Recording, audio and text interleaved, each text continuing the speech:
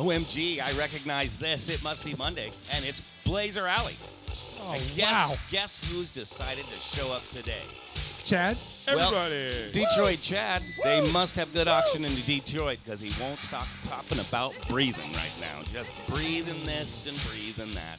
He is breathing new air. And on my Converse, it's Coach Josh. Right here, nothing but the facts.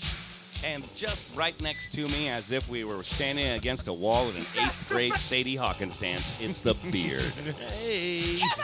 You're listening to Blazer Alley, dedicated to our love, our dedication, our red and black attack, the Portland Trailblazers. Right here at Blair Alley Vintage Arcade, seated and nestled like nesting in the heart of the wit, pulling our cigarette butts and pieces of moss and string, tying it together to create our little home we like to call Blazer Alley.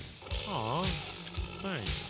Wow, Chad, that's really beautiful, Chad. Sure is. It's poetry. Yeah, I wasn't going to say that. So it's free agents just season just started.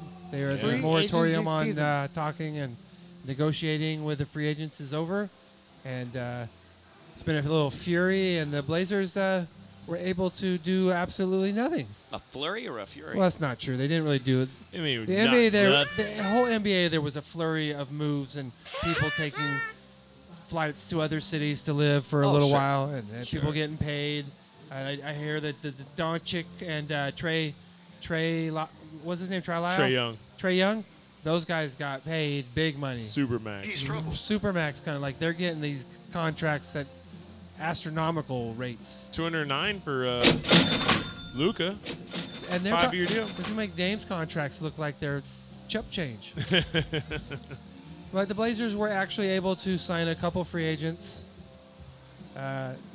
Few guys that are veterans in the league. They're not like getting young guys who are not getting minutes. That Tony Snell, who's been around the league 5-6 years now, and they were able to also sign Ben McLemore, who was played for the Lakers and I believe Houston in their playoff runs. That's true. Yep. Both of those guys are tested veterans, which I've always preached on the show that we don't need projects and we don't need rookies. We need veterans who know what they're doing. Would Cody Zeller fall into that? I think Zeller is a back end. He does fall into that veteran category. I don't know about the talent level. I've never really paid attention to Zeller enough, but what I kind of know about him is that I think He's 4th pick in the 2013 draft. 4th pick. So it Pretty says. high pick. Yeah. So he has quality to 7-footer. him. So we'll see what he can do. Computer? My best wish would be that he would be somewhere similar to an Andrew DeClerc of the early '90s, late maybe mid '90s. What you mean? Golden State power forward that could, play really good defense, dunk the hell out of the ball, and shoot decently, and play his Right. role. He's only averaging maybe 9 points in his career. Know your role. He's a bench player. True, and I don't know if we're looking for free agents that can score right now. I mean, once you get our big three on the floor, Nurk, Dame, CJ, and then you add a McLemore, he's a scorer. There's not a lot of room for scoring anymore for the Blazers, so I think just get defense. And with the re-signing of Powell, I mean, he's going to come out and shoot too. Norm. But, no, I mean, I don't think Nurkic, Zeller, and Giles is going to be our finalized big three lineup. I would hate to think that's going to be it. I think we got to do something else with Said that. Nurk, Giles, and who? And Zeller. Whatever coach Those are our wants. three I don't bigs even know. right now. I don't even know if Giles is going to be back or not. Right, Yeah, it's it's hard not to even say. guaranteed. It's hard to say. I don't even know what his contract situation is, which is hard for me He to is say. a free agent. I believe he's a free Yes. agent, so they do put him when they show rosters for our team that he is. Technically, he's part of our team, but he's until he signs with another team, he's like part of a cap fill. Right. Like in a cap situation, he is part of our roster until either we denounce him or he signs with another team. So in the same thing it goes with Rondell Hollis Jefferson. He's also going to be attached to it. He's a free agent. Yep. Some people might attach TJ Leaf to our team. That might help out. Sorry, Chad. Oh, I forgot about TJ Leaf there a little bit. But those guys are all one-year contracts, and the season's over, so they might be attached to our roster, but they probably are not part of the team anymore. So theoretically, even though it looks like our roster is full, there's, 3 spots open still? I believe so. There's lots of room for another move to happen.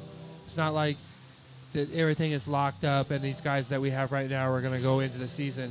There's still several months left until the season starts. And even the Summer League, as of we're taping, is still going on. So rookies could impress and make people change their mind, or one way or the other. They might not impress.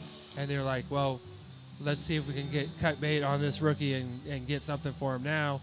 Or, look, hey, we got a hidden gem.